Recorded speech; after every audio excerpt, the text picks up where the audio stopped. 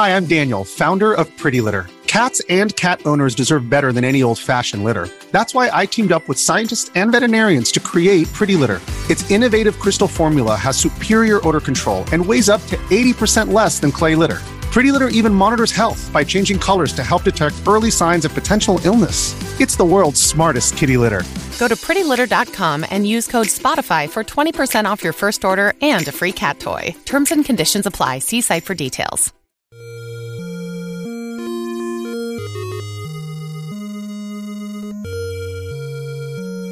Even describe the original Legend of Zelda for the Nintendo Entertainment System is certainly a daunting task. On one hand, it's really rather simple. You control Link, a silent protagonist in the land of Hyrule, where you are tasked to save the kidnapped Princess Zelda, obtain all 8 pieces of the Triforce as you travel from region to region, dungeon to dungeon, and finally take down the evil wizard Ganon. You play from an overhead point of view, have to fight monsters, and along your journey you will uncover secret items that will allow you to travel to new areas in the game and fight stronger enemies that can only be defeated with those specific items. That really could not only sum up this game, but just about every Zelda game in the series, and at its core, that's ultimately what Zelda games are. Though that is the simple approach, the non-nostalgia approach, and the non-impact approach to these games, and since that's been done 100 times, well, I'll just be doing my own take on these, my experience in playing through them, as this is the year of Breath of the Wild 2, so what better way than to review all of the Legend of Zelda games, at least as many as I get through, and reflect back on them as when they came out, what my experience was and is playing them since and playing them today. On one hand, you can argue that Zelda 1 is the simplest Zelda game, as other than moving in 4 directions, attacking, and using a specific item, you really don't do a lot in terms of gameplay. After all you have to do to block is simply stand there. However, I think it's this lack of modern features, and of course the hardware limitations at the time, considering you have a controller with just 2 buttons, that actually makes Zelda 1 one of the hardest Zelda games, especially if you did not grow up playing this game or earlier generation games, and you're just not used to that classic NES difficulty like you would find in games like Contra or Battletoads. Enemies can flood the screen and can attack diagonally, which Link's limited mobility and short range of attack can often make you feel outgunned and outclassed. However, to counter this, the game soon makes you feel equipped for the adventure after even just the slightest bit of exploring. You'll find new heart containers, and the boomerang can immediately make you feel like a god to some of the basic enemies that a few seconds ago were just giving you trouble. In fact, the heart container's location in the Zelda series can often show you just how the developers intend you to play that specific Zelda game. Zelda 1, Breath of the Wild, and Wind Waker all have the majority of their heart containers spread throughout the overworld because these games are the exploring games, whereas Twilight Princess, the heart pieces tend to be along your main path as it's one of the more story-driven linear Zelda games. The developers want to reward you for playing the game in the way they intended, which is why heart containers in Zelda games typically sort of follow a formula in each given game.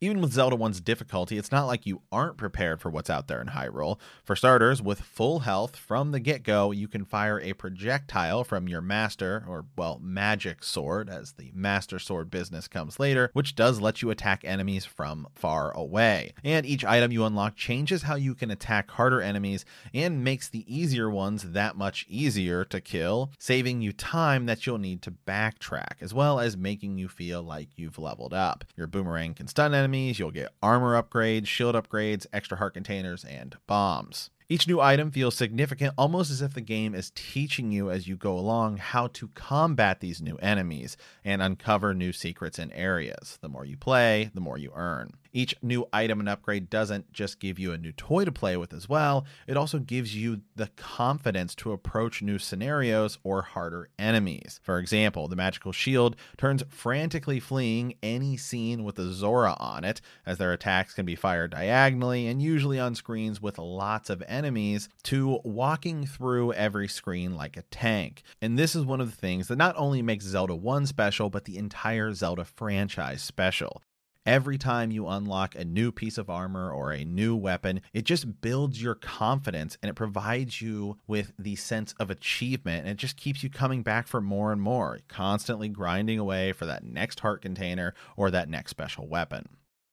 Zelda 1's dungeons are also by far the most combat heavy in the series, rather than puzzle heavy. Not to say there aren't puzzles, because there are, but they typically just revolve around killing all the enemies on a screen, or pushing a certain block in a certain direction to unlock a door or a staircase.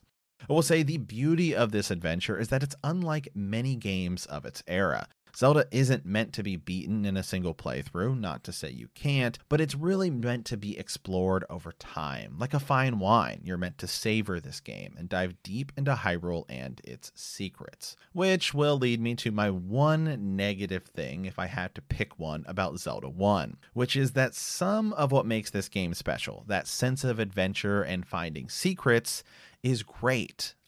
But I just wish so much of the progression in the game wasn't entirely tied to it, because it can be incredibly frustrating getting lost and not knowing what to do, especially considering today you're unlikely to be playing with a map that came with the cartridge, though you could look one up online. If you played this game without access to one, it can be pretty rough, especially given that not every secret has really any sort of real indicator to tell you that this is what a secret may look like, as is the case with later games. And you also don't have a traveling companion to give you hints along the way.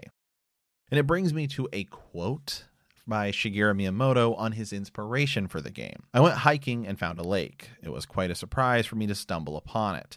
When I traveled around the country without a map, trying to find my way, stumbling on amazing things as I went, I realized how it felt to go on an adventure like this," which can almost certainly describe the secrets in Zelda 1. When you come across them, it's amazing. However, without knowledge that they're there and playing this without a guide, you could find yourself bombing every sprite on game or burning every bush just to find secrets that are required for progression. And even some of the hints can be a little too vague and not necessarily translated the best, as well, giving clues like the guy who just says grumble, grumble, grumble. I mean, what are you even supposed to do with that? Well, you're supposed to go find meat and feed him. However, in order to do so, you would have to have found a secret shop that sells meat. It's almost as if Zelda 1 walks this fine line between challenging and overly difficult. And in some places, it tends to stray off one way just to come back to center and then stray off to the other side. Because even as there are plenty of secrets in the game, there's really only ever one secret per screen, and dungeon secrets seem to be a lot more straightforward. Again, move this block or defeat every enemy in a room. It's an imbalance, but it does always seem to correct itself as you continue forward into the game. Playing Zelda 1 today can feel a bit dated, especially compared to just about every other game in the series once you've played A Link to the Past, since Adventure of Link really strays away from the original, but we'll come back to that. So my guess, though, is that you're playing this to see where the series came from. So you will really feel the age of this game, but I would encourage you to play this and then play Breath of the Wild. And you can see just how similar these games are in terms of concept, because playing Zelda games today certainly has a different meaning than playing Zelda in 1987, since over the course of video game history, the Zelda games have not only improved and changed themselves, but the broader video game landscape with them. Gameplay mechanics, puzzle solving, story, music, so much of the Zelda DNA has bled into the entire video game industry, and these games just carry some significant weight.